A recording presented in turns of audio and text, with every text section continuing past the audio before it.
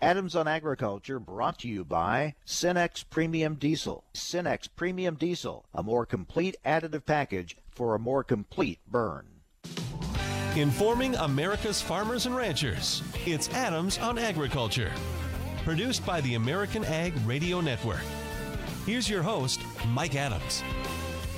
And hello, everyone. Welcome to Adams on Agriculture. Thank you for joining us and letting us be part of your day. I'm broadcasting in the Chicago area today at the studios of This Week in Agribusiness. I'll be co-hosting this weekend show with my good friend Max Armstrong. Happy to be at the desk with him this weekend.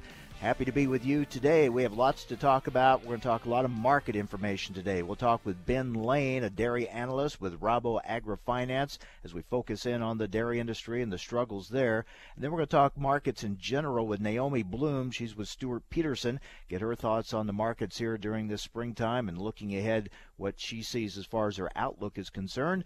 And then we continue to take a look at planting around the country. We'll check in northeastern Kansas with Ken McCauley. We'll join us a little bit later on with a planting update from that part of the Midwest. But right now we're going to talk trade and in particular the motorcade for trade that's been going on the last several days with the group Farmers for Free Trade, and their executive director Brian Keel checks in with us. Brian, thanks a lot. You're nearing the end of your journey, and quite a journey it has been. That is true, and people are a little road weary, but very gratified with the hospitality and the warm welcome throughout the Midwest. It's been a heck of a trip. We've had a lot of stops, a lot of meetings with members of Congress, meetings at farms and at dairies throughout the Midwest, and really building awareness and support for the U.S., Mexico, Canada, USMCA trade agreement. You started in Pennsylvania, and now you're about to wrap up this coming weekend. So tell us a little bit about where you've been and where you still have to go. Sure. So before Easter, the week before Easter, we started in Pennsylvania, and we wrapped through New York, Ohio, Michigan, Indiana, and then we ended in Illinois. And along that route, again, we had meetings with farms, at farms. We had roundtable discussions with farmers. We had meetings with members of Congress, and then we took a break for Easter. And then we picked up the tour again on this last Monday in Illinois, and we wrapped from Illinois to Wisconsin, then down into Iowa, then today back up into Minnesota, and tomorrow we'll be in North Dakota, and we'll end this leg of the tour in Billings, Montana, or actually Broadview, Montana, on Friday with a barbecue and a little end of the road celebration. Well, you mentioned you've talked with members of Congress. I know you've had some great meetings and some good discussions. And again, this is to remind them and to emphasize the importance of getting USMCA passed when it comes to agriculture in particular. What's at stake here? Yeah, so as everyone should know, hopefully by now, if they've been listening to your program, the U.S.-Mexico-Canada agreement is the trade agreement that extends and modernizes NAFTA. So it really builds on what was a very good trade agreement to begin with. That trade agreement dramatically increased U.S. ag exports. You know, Canada's our number one ag export destination. Mexico, 2 or 3, depending on the year. That toggles back and forth with China a little bit. So very important export destinations for all U.S. ag products.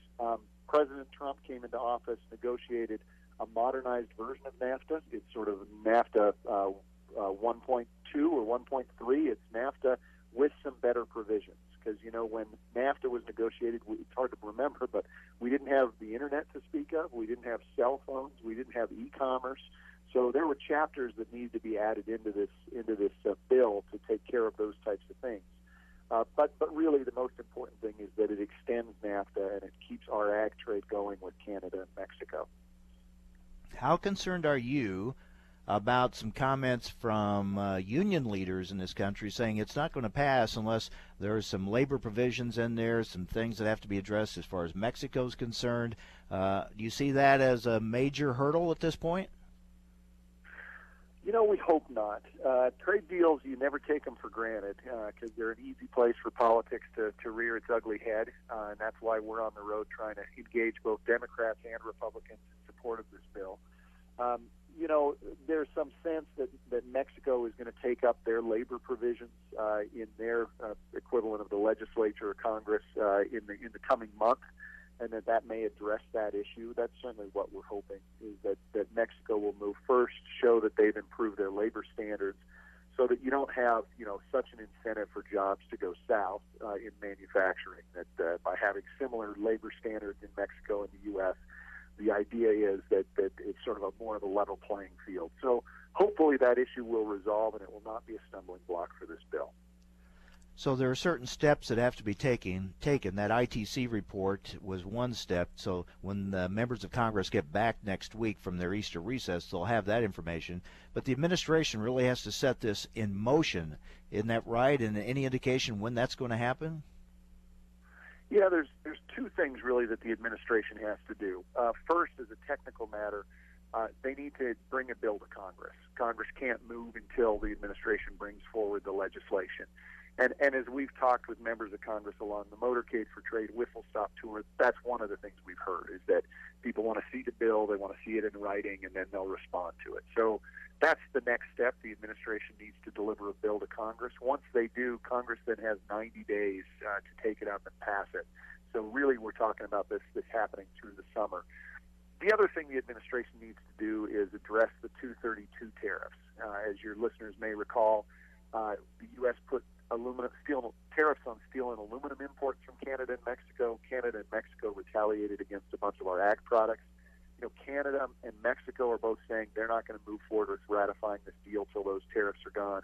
And we're hearing that from members of Congress, too. So that's the second thing the administration needs to do, is resolve those tariffs. And that kind of then clears the deck for this bill to move, hopefully. So as you wrap up here soon your Motorcade for Trade, are you happy with the way it's gone? We're really, really pleased. Again, people have been very gracious. We've had great partnerships with the state farm bureaus, corn associations, soy. Dairy has come in strong. We had pork at our event with Congressman Ron Kind yesterday. So really, this has been a team effort from the ag community. Farmers for Free Trade has helped organize it, but it's really been an all-hands-on-deck effort, and that's the way it should be, given how important this is. This tour has gone so well, we're now in the planning stages for additional legs of the tour. We're looking at potentially a tour in the Pacific Northwest, maybe down the Central Valley of California, and potentially back through the Midwest before this bill becomes law. So more miles on the RV coming up, it sounds like. More miles on the RV, more road-weary foot soldiers, but that's why we're in it. We're in it to get this done, and that's why we're plugging for U.S. agriculture. All right, Brian, thanks for the update. Glad to hear that it has gone well, and great job getting the message out about the importance of USMCA to U.S. agriculture. Thanks a lot. Good to hear from you. All right, be well. Take care.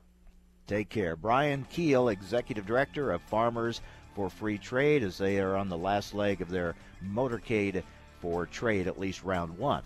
Well, coming up next, we're going to focus on the dairy economy.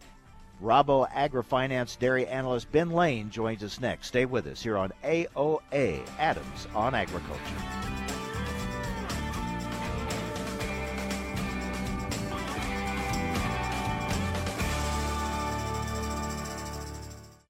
Throughout soybean farming regions, growers are going all in on Ingenia herbicide from BASF. They know it's the most flexible and advanced solution of its kind for tough weed control, especially resistant weeds. Now BASF is going all in on Ingenia growers. We're so confident in the performance of this solution, we're now backing it with the Ingenia herbicide weed control guarantee. And this year, you can tap into our expanded season-long Grow Smart Rewards program. Get cash back for making the best agronomic game plan with Ingenia herbicide and BASF's leading portfolio of soybean solutions. Want stronger performance and profits together with peace of mind? Go to ingeniaherbicide.com to learn more. Grow Smart with BASF. Always read and follow label directions.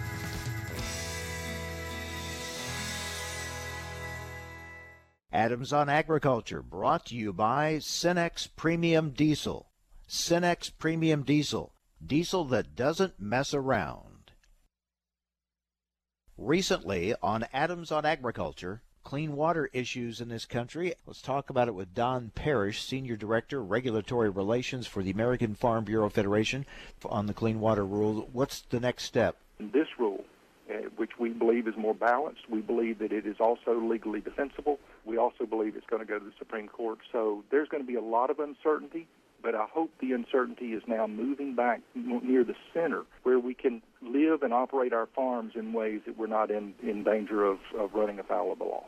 It is going to take a while. You can expect EPA to spend a lot of quality time between now and the end of this year preparing to finalize a rule that they can support. They've got to flesh out not only the decisions they make, but why and the rationale why they made those decisions. I think that is critically important, and that's critically important in making sure that it is legally defensible. For the information important to rural America, join us on Adams on Agriculture. So you want to stay on top of the week's agriculture news and have it available at your fingertips. Well, tune in to the American Ag Network Week in Review podcast. It's 15 minutes of the week's top agriculture stories, published every Saturday and available anytime on iTunes, TuneIn, and Podbean, or by clicking the link on our website, AmericanAgNetwork.com. Tune in to the American Ag Network Week in Review podcast to go more in-depth on the week's top stories. Want to reduce your risk of heart disease, diabetes, and stroke? Simple. Eat right. This is registered dietitian nutritionist Melissa Dobbins. A healthy diet can mean a healthier you, so eat a variety of proteins each week: seafood, lean meat, poultry, beans, and nuts. Fill half your plate with fruits and vegetables at every meal. Choose foods that are lower in calories, fat, and sodium. Limit your alcohol and maintain a healthy weight. Let a registered dietitian nutritionist help you achieve your goals. Find one near you at eatright.org.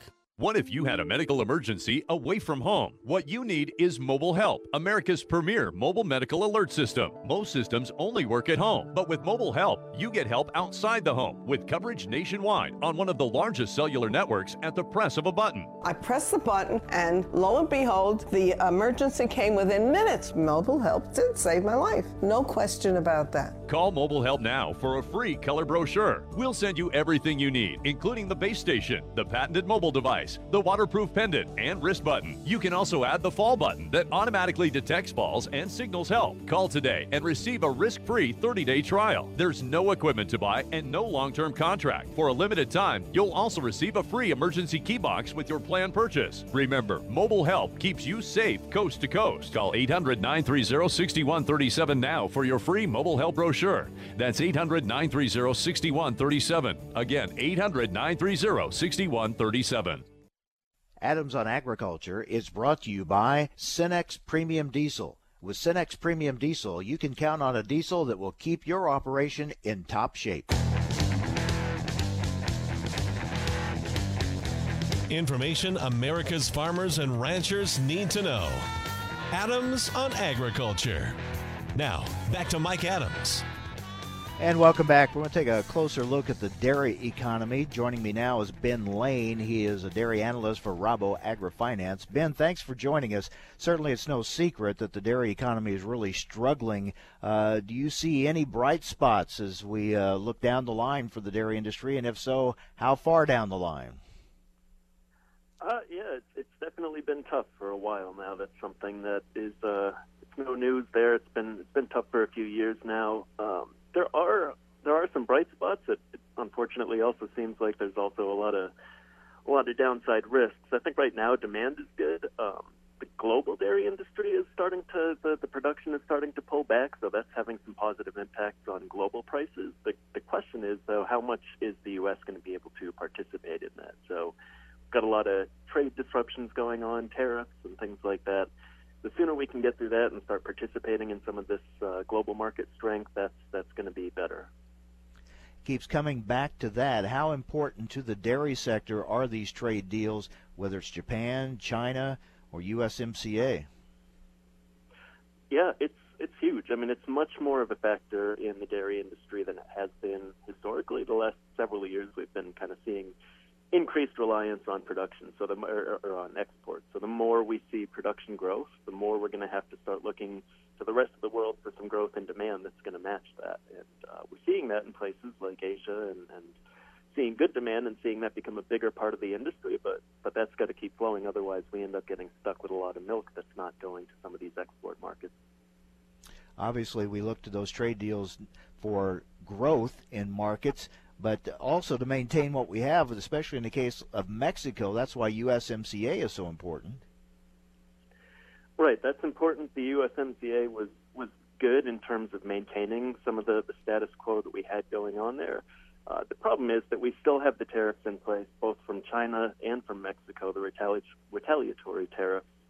So that's still having a negative impact on our ability to get particularly cheese to Mexico and things like whey products to China. We're talking with Rabo AgriFinance dairy analyst Ben Laine. Ben, if USMCA is passed, how much of a impact do you see it having on the dairy industry, especially as we look to any changes in there as far as Canada is concerned? How much will that help? I think as far as Canada is concerned, that's not going to be a huge impact in the big scheme of things. It definitely has an impact on Canadian producers, kind of seeing some of their market being given up is what it looks like to them. But realistically, Canada is a good market. It's not a particularly growing market like we see in other parts of the world. So it's a step in the right direction. But there's bigger markets that I think we can focus on and look for growth to. So it's a positive, and I think as we move towards more openness in some of those trades, that's a positive. But yeah, long term, Canada isn't probably the biggest opportunity, but it's important that we get things flowing back to Mexico and get some of those tariffs removed and continue to look at opportunities in Southeast Asia and other parts of Asia as well. So keeping those flowing as much as possible, that's going to let us keep finding more outlets for dairy products and let producers keep making milk and expanding if they want. Of course, much of the focus on Canada has been their policies up there that have had an impact on the U.S. dairy producers. Do you see the tweaking that's done in USMCA helping that situation significantly or not? I don't think it's going to be very significant in terms of U.S. producers. It's definitely, that Canada has their supply management and they've got their quota system, and it works well for those producers. But as a result, they have to limit their trade flows because otherwise you start seeing opportunities for milk from the U.S. to flow in and undercut their milk, and that's a challenge for them. So it's also an opportunity for U.S. producers. So on this side of the border, they end up seeing that, hey, we see a market there. They want our milk, and it's being blocked. So to the extent that it's a step in the right direction, it's opening up some of that movement and some opportunity. That's a positive, but in the big scheme of things, it's not a huge portion of our market. So I think it's a step in the right direction, but it's not going to be hugely impactful on its own. There have been some in this country saying that we ought to be looking at a supply management system for dairy. What are your thoughts on that? What are the pros and cons there? Yeah, I think the interesting thing is you've got a diverse dairy industry. So you've got a lot of folks that are expanding and being at a very large scale. So we've got, the largest 10% of farms now are making over 70% of the milk in the country. So those farms still want to keep growing. They're doing okay. They've got economies of scale, and they're making it work. They want to keep growing. On the other hand, you've got a lot of the smaller, more traditional farms in areas like the upper Midwest and the Northeast that are seeing this. They don't sometimes have the opportunity to grow. They might not have the resources. There might be regulations and restrictions. They're frustrated at seeing the situation where we've got surplus milk in a lot of cases, and they're feeling like they don't contribute to that problem, but they're suffering some of the negative price effects. So there's, it's a diverse industry with a lot of, strong cases to be made on both sides of that argument. And ultimately, I think that would be a challenge to institute kind of a national supply management program. But individual co-ops or processors are looking at their own kind of tiered pricing programs. They're looking at their own kind of regional and, cooperative or company-wide solutions to those situations. This year we have more assistance programs available through the Farm Bill and some new programs available. How big of a help do you see those being for dairy producers? I think it'll be a positive, and what I think it's going to do is provide an opportunity to give a little bit of a cushion and a little bit more support to farms, especially on the smaller end. I think if you've made it through the last several years, you're having a tough time, but I think that this will, now that some of these programs, what used to be the margin protection program and now it's the DMC program in the new farm bill, I think that's going to be an improvement. It's going to, I mean, at this point, it's basically a guaranteed payout for folks that sign up. So it's going to give people a little bit more time, a little bit more breathing room to figure out how to proceed from here. So I think it will start slowing down some of the exits that we've seen in the past couple of years. Been a real concern.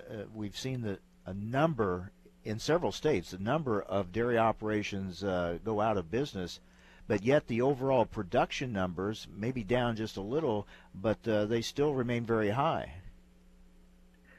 Yeah, there's a couple of factors that are contributing to that. So you have in areas like Wisconsin that lost about almost 700 farms last year. I think 200 or so already this year. That you're losing farms. You're not necessarily losing cows in those areas, but so you're seeing consolidation. You're seeing larger farms, but at the same time, on a national basis, we are losing quite a lot of cows in terms of the national herd size, but we're getting more milk out of each of those cows. So it's really, we're losing cow numbers, but we're still growing production overall. It did dip down into the negative territory in March, and it's slowing down overall. But we're seeing that milk production growth come completely from increased efficiency and more milk per cow rather than just increasing the number of cows. There's a lot of talk as we look in the trade talks and the situation we're looking at China and some other countries now of African swine fever. Does that impact the dairy industry at all? It does. It's probably in a couple of ways, and the biggest is probably the whey market, as it's whey permeates and lactose or a component in piglet feed. So it does have an impact when if they're going to have a significant reduction in their herd, that's going to have an impact on their demand for feed. Now, we already have problems with tariffs in getting whey to China, so it's already taken a hit, but this has kind of removed any optimism that might, if that comes back, the demand might not be there now. Because when you're just dealing with tariffs, if the demand is still there, you're really just shuffling things around. It's really the U.S. and the EU are making the whey in the world, and demand might get shuffled around. It might be more difficult, more expensive with tariffs. But if the Chinese pork industry takes a big hit, then the demand's actually just going to go away, and that's going to have a bigger, more meaningful impact on the dairy industry, on the whey market. Real quick, Ben, these new imitation dairy products on the market now, are they impacting the dairy industry as far as sales and consumption is concerned? To some extent, I think they probably are. They're really, it's another competitor. The beverage case in general is a pretty competitive market now. So I think in some areas you're seeing some bright spots in fluid milk with things like organic. But, yeah, overall fluid milk has been on a long trajectory before plant-based milks, and I think that's going to continue overall. Ben, good to talk with you, and we'll stay in touch as we continue to look at the dairy industry. Thank you very much. Thank you. Ben Laine, Rabo AgriFinance Dairy Analyst. More on the markets coming up. We're going to talk with Naomi Blohm with Stewart-Peterson. Stay with us on AOA. Cenex Premium Diesel comes with a more complete additive package for a more complete burn to optimize performance in all engines. Data is data is data. Unless you work with FS, then your data comes with expert insight. Tapping into a wide range of technologies through MyField, your FS crop specialist evaluates trial data from your farm, along with only the most qualified aggregated data that reveals trends in your area. With MyField, your FS crop specialist delivers the insights you need to build your ROI. Learn how results from FS nitrogen trials can be applied to your farm at fsmyfield.com. FS, bringing you what's next. Whether you're on the road or in the field, you need more than typical number 2 diesel. You need a heavy-duty diesel like Cenex Premium Diesel. It comes with a more complete additive package for a more complete burn. It's the diesel that keeps your equipment out of the shop and restores power by as much as 4.5% and fuel economy by up to 5%. So ask yourself, if you could be any diesel, which diesel would you be? Cenex Premium Diesel. Diesel that doesn't mess around. Time for a market check here on Adams on Agriculture. I'm Rusty Halverson from the American Ag Network. Soybeans trending higher, corn and Chicago wheat trending lower early on this Thursday. The futures trending lower as traders watch soybean export demand and any developments on trade with China. Grain export sales, according to the Wire Talk, coming in near or within analyst expectations. Soybean futures trending 2 to 3 higher an hour into the day. July soybeans selling off sharply lower on Wednesday. That contract, though, is technically overextended and could be vulnerable to a snapback correction at any time. July soybeans up 3 1/4 at $8.72. November 8.92 1/4. That's up 2 3/4. Corn futures fell for the third day in a row yesterday. The nearby trend pointing lower. The bears remain in charge of price activity, according to the Wire Talk. July corn down 2 1/4 at $3.53 3/4. December at $3.73 3/4, down 2 1/4. In the wheats, Chicago July down 1/2 at $4.38. Kansas City July down 1/4 cent at $4.11 1/4. Minneapolis spring wheat September bid up 2 at $5.23. Cotton trade on a Thursday. July up 45 points, 77.57. Live cattle futures nearby April down $1.27 at 125.55. Feeder cattle August down $1.32 at 155.40. Saw some cash cattle trade shake loose in the south yesterday on a live basis, 126 to 127. Texas, Kansas, steady dollar higher than a week ago. Lean hog futures June down $2.70 at 90.05. Outside markets, the Dow is down 244 points. You're listening to Adams on Agriculture. I'm Rusty Halverson from the American Ag Network. Reason number 12 why you should own a ThermoSpa's hot tub? They require no attachment to your home's plumbing. Thanks to the ThermoSpa's unique built-in thermofiltration system that filters the water an incredible 144 times a day, you simply fill it with a garden hose and your water stays crystal clear with very little maintenance. Call to receive a free DVD and brochure and find out how you can own a ThermoSpa's hot tub for only a few dollars a day.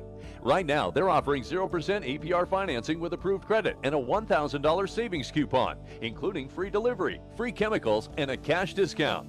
And with models starting at $4,995, there will never be a better time to own a ThermoSpa's hot tub. So call now and ask about this limited time offer. Call ThermoSpa's today at 800-991-5852 for your free DVD and brochure. That's 800-991-5852. ThermoSpa's, hot tubs designed to improve your life. Call 800-991-5852 today to take advantage of 0% APR financing. Adams on Agriculture brought to you by Cenex Premium Diesel. Cenex Premium Diesel, a more complete additive package for a more complete burn.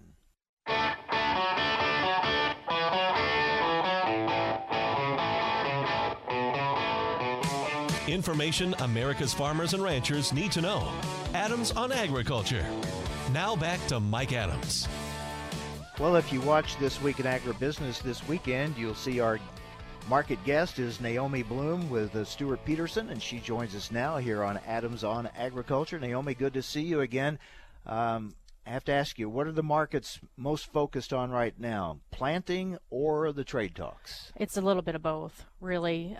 It seems like the planting is assumed that it'll get done, but it's definitely off to a slow start, when you compare it historically. But the other part of this is definitely the trade deal and the standpoint that the funds who are so aggressively and historically short in the market, meaning they've been selling futures contracts and just really pushing these prices lower, they're waiting, it feels like, for a trade deal to surface and really be in ink before they let up on those short positions and take profits. So next week we're supposed to have some meetings with the delegations between the Chinese and Americans, and hopefully we can get some fresh news out of there. But again, it seems like unless they get a legitimate weather issue or some really strong verbiage in that trade deal, it feels like the funds just want to keep this as low as they can take it for the short term. Markets are not going to get worried about planting when it's still April, right? It's going to have to get into May before they'd really get nervous about it. I agree with you. I think more around Mother's Day, so kind of that second week of May is historically kind of more the crunch time where people get a little bit more nervous about it.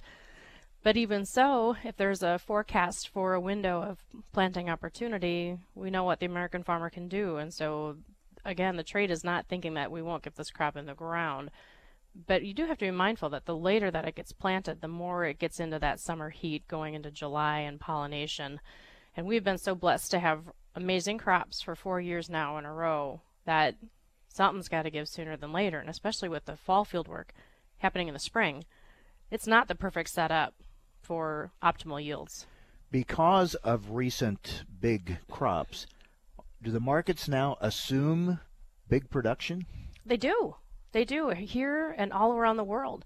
And it's almost like they assume that until proven otherwise. They're going to assume not just trend line, but a bushel or two above trend line. And that's just keeping pressure on the prices for the moment. But along the way, with these lower prices, demand has grown. This is going to be a first year where China is not going to grow enough corn to meet their production. They're relying on digging into the last of that old crop, which makes me a little nervous, because if they actually have a weather issue this summer and they don't have the production that they're hoping for, well, they just shot themselves in the foot, because they're planting 16% more acres of soybeans this year rather than what they had been planting in years prior. And then they would have to rely on other countries, and it would be Ukraine, the United States, parts of South America. But you really have to also remember 3/4 of the world's corn production happens in the northern hemisphere. So if there is a weather issue in China or the United States or Canada, Ukraine, Russia, it's going to show up in our prices, and it's going to show up in the balance sheets, because the demand for corn really is strong. We're talking with Naomi Blohm with Stewart-Peterson.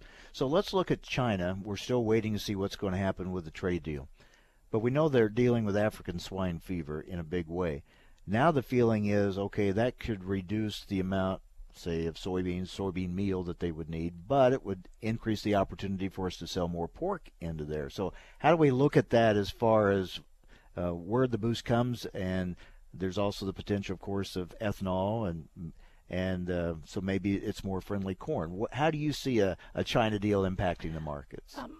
Because of the swine fever, it really has reduced demand, without a doubt, for soybeans. And that is a new factor above and beyond the trade deal. Short term. Short term. Right. The hogs that are getting culled, when they come back, they're going to, most likely, China's going to try to put them into more of a specific breeding facility, or like a bigger production facility overall. And the hog production will come back. That is China's #1 meat and protein that they like to eat. It is a short-term event, but the bigger picture, I think that's why you are seeing China devote more acres into soybeans, because they know they have 1.3 billion people that they have to feed.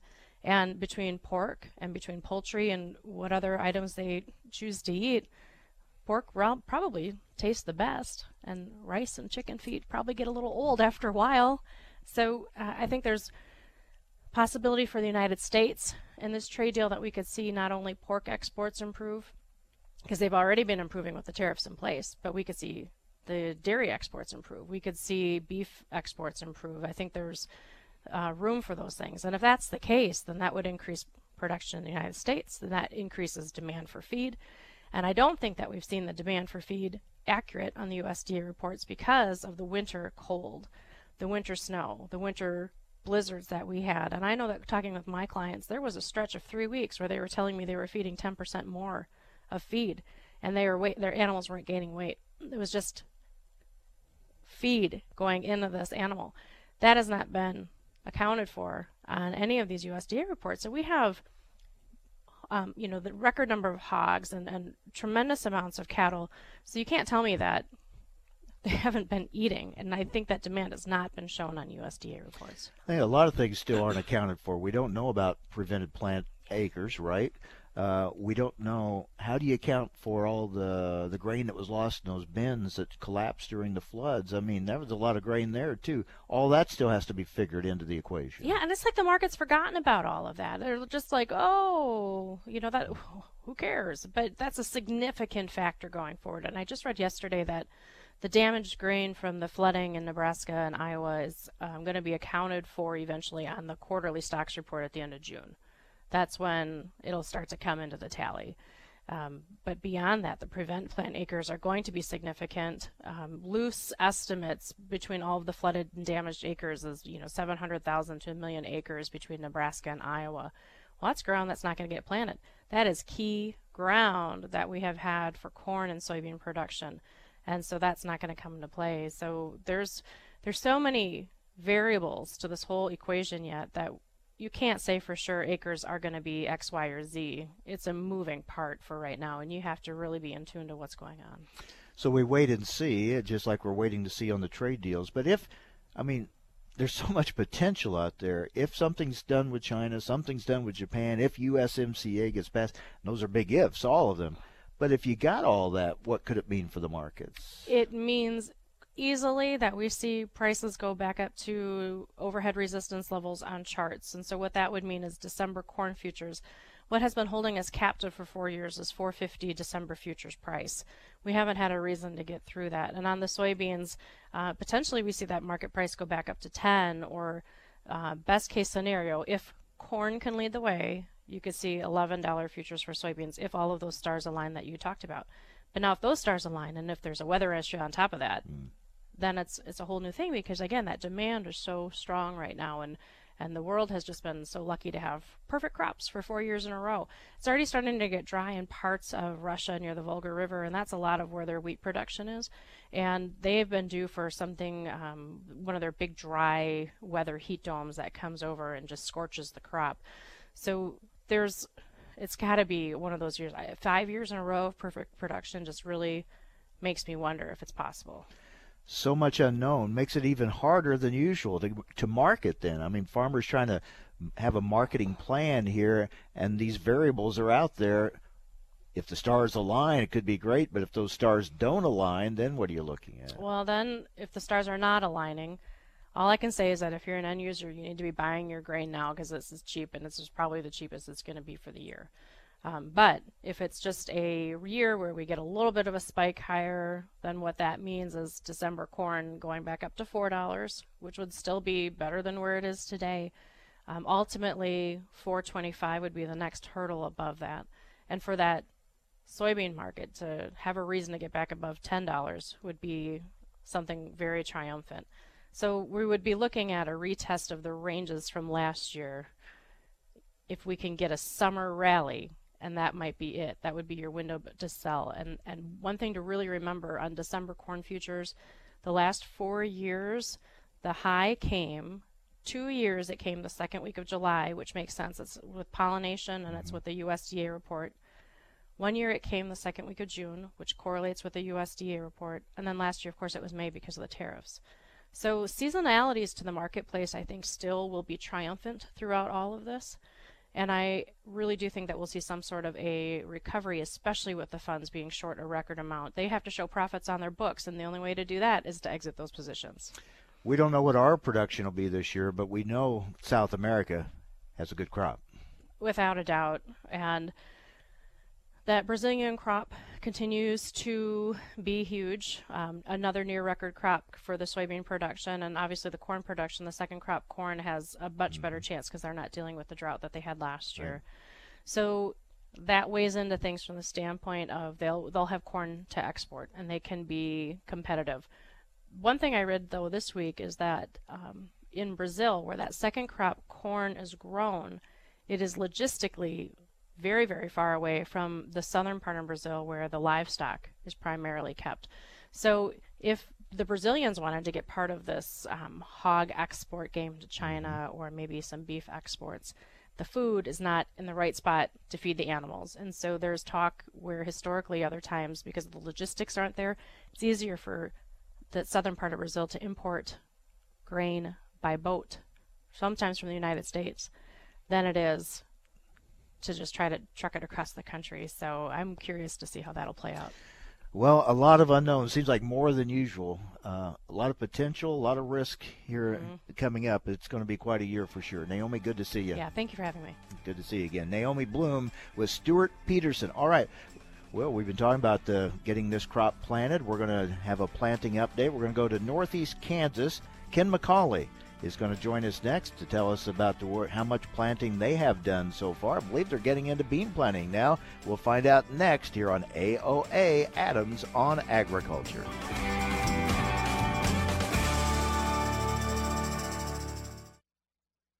Adams on Agriculture, brought to you by Cenex Premium Diesel. Cenex Premium Diesel, diesel that doesn't mess around. We paid less for our Craftmatic today than we did 20 years ago. If you're still searching for the perfect solution to a good night's sleep, call now for prices and free information on today's Craftmatic adjustable beds. And then decide when you see how little they cost. Rated #1 by consumers nationwide on consumeraffairs.com. Craftmatic beds come in all mattress types, including cool gel memory foam for up to 50% less than today's leading memory foam brand. Enjoy temporary relief of low back pain, poor circulation, nighttime heartburn, mild arthritis. You'll sleep better in a Craftmatic adjustable bed. So if you're still searching for the perfect solution to a good night's sleep, call now for prices and information. And then decide when you see how little they cost. Discover Craftmatic for less, up to 50% less than today's leading memory foam brand. Call 1-800-318-7903. That's 1-800-318-7903. 1-800-318-7903. Call now. I'm here to tell you that your options for getting out of debt have never been better. How do I know? Because I'm Howard Dvorkin, the founder of Consolidated Credit. For nearly 2 decades, we've helped over 5 million people just like you. And every time we help someone, they all say the same thing. Why didn't I call sooner? If you owe too much money on your credit cards and you feel that you'll never be able to pay it off, don't wait. Simply pick up the phone and find out what our Freedom Quest program can do for you. Reducing your payments by up to 50% is just the beginning, but you have to take the first step. When credit card debt is the problem, we're the solution. Call Consolidated Credit now. As soon as you call, the hard part is over. Call Consolidated Credit now. 1-800-489-7204. 1-800-489-7204. That's 1-800-489-7204. 5701 Sunrise Boulevard, Fort Lauderdale, Florida. Licensed debt management service provider, Vermont and New York banking departments, Maryland 149, Oregon DM 80031. Recently on Adams on Agriculture, well, let's take a look at the recently released Ag Census. Joining us to do that is American Farm Bureau Federation economist Michael Neveu. I think farmers have an excellent story to tell in terms of they really are the original stewards of the land. And one thing that changed from 2017 and 2012 census, and 2012 was the first time they asked this question, conventional versus conservation versus no-till. In 2012, conventional was at the top, followed by conservation and no-till. In the 2017, no-till was the highest, followed by conservation, and then conventional was the lowest. So you're definitely seeing more farms utilize environmentally friendly practices. Additionally, one that was captured was cover crop. Amount of acres planted with cover crops increased by 50%. For the information important to rural America, join us on Adams on Agriculture. Hi, I'm George Foreman. Do you have an idea for a new product or invention? People ask me all the time, George, how do I get my idea in front of companies? How do I get a patent? What do I do next? Do you have the same questions? I'll tell you like I'll tell them all. Call my friends at InventHelp. To get your free inventor's information, call 1-800-352-0432. That's 1-800-352-0432. I believe every inventor deserves the opportunity to step into the ring and take their best shot. Put InventHelp in your corner. Do you know how to keep food safe at home? Clean, separate, cook, and chill. The easy lessons of clean, separate, cook, and chill will help you protect your family and be food safe. Let's talk about how to chill. First, keep the fridge at 40 degrees or below to keep bacteria from growing. Use an appliance thermometer to be sure things are cool. Then, chill leftovers and takeout foods within 2 hours and divide food into shallow containers for fast cooling. And always thaw meat, poultry, and seafood in the fridge, not on the counter, and never overstuff the fridge. Food safety risks at home are more common than most people think. The USDA is your partner in being food safe. Clean, separate, cook, and chill. For more information, visit befoodsafe.gov or call 1-888-MP-HOTLINE. Thanks for listening to Adams on Agriculture from the American Ag Network. We're excited to explore the topics that make a difference to agriculture. The Farm Bill, immigration reform, reducing regulations, trade, new technology, as well as infrastructure and health care. Through the year, Adams on Agriculture will originate on location from several major national meetings and events. Subscribe to the show's podcast at AmericanAgNetwork.com. Thanks for listening to Adams on Agriculture from the American Ag Network. Adams on Agriculture is brought to you by Cenex Premium Diesel. With Cenex Premium Diesel, you can count on a diesel that will keep your operation in top shape.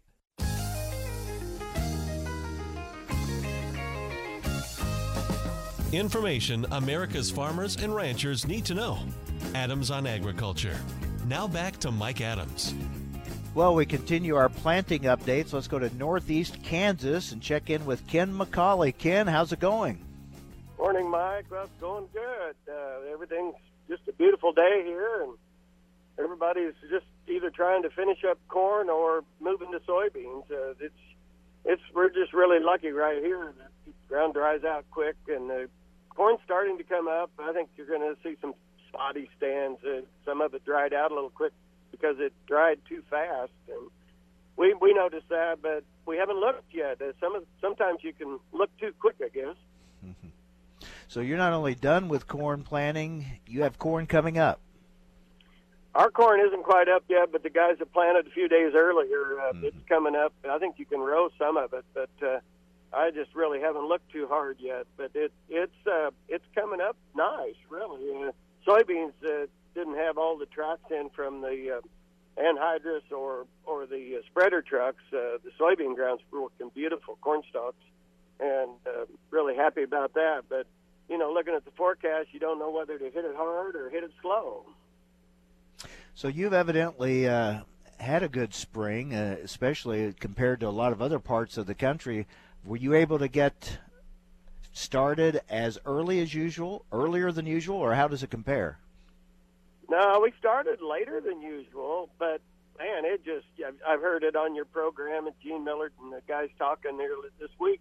Everybody's impressed about how quick we got the corn in this year, and I think it's across the board except for the guys that, where it's too wet or they haven't got everything done, as far as fertilizer. But we put all the corn in like 9 days, and you hear a lot of guys put it in 7 days, and that's a little quicker than normal. I think maybe the urgency got everybody's attention. They hit it a little harder maybe.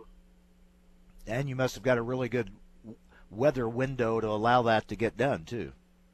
Yeah, we had just straight days, 7 full days or 8, and it really, you got a lot done when all you do is that. So I think that's a big part of it.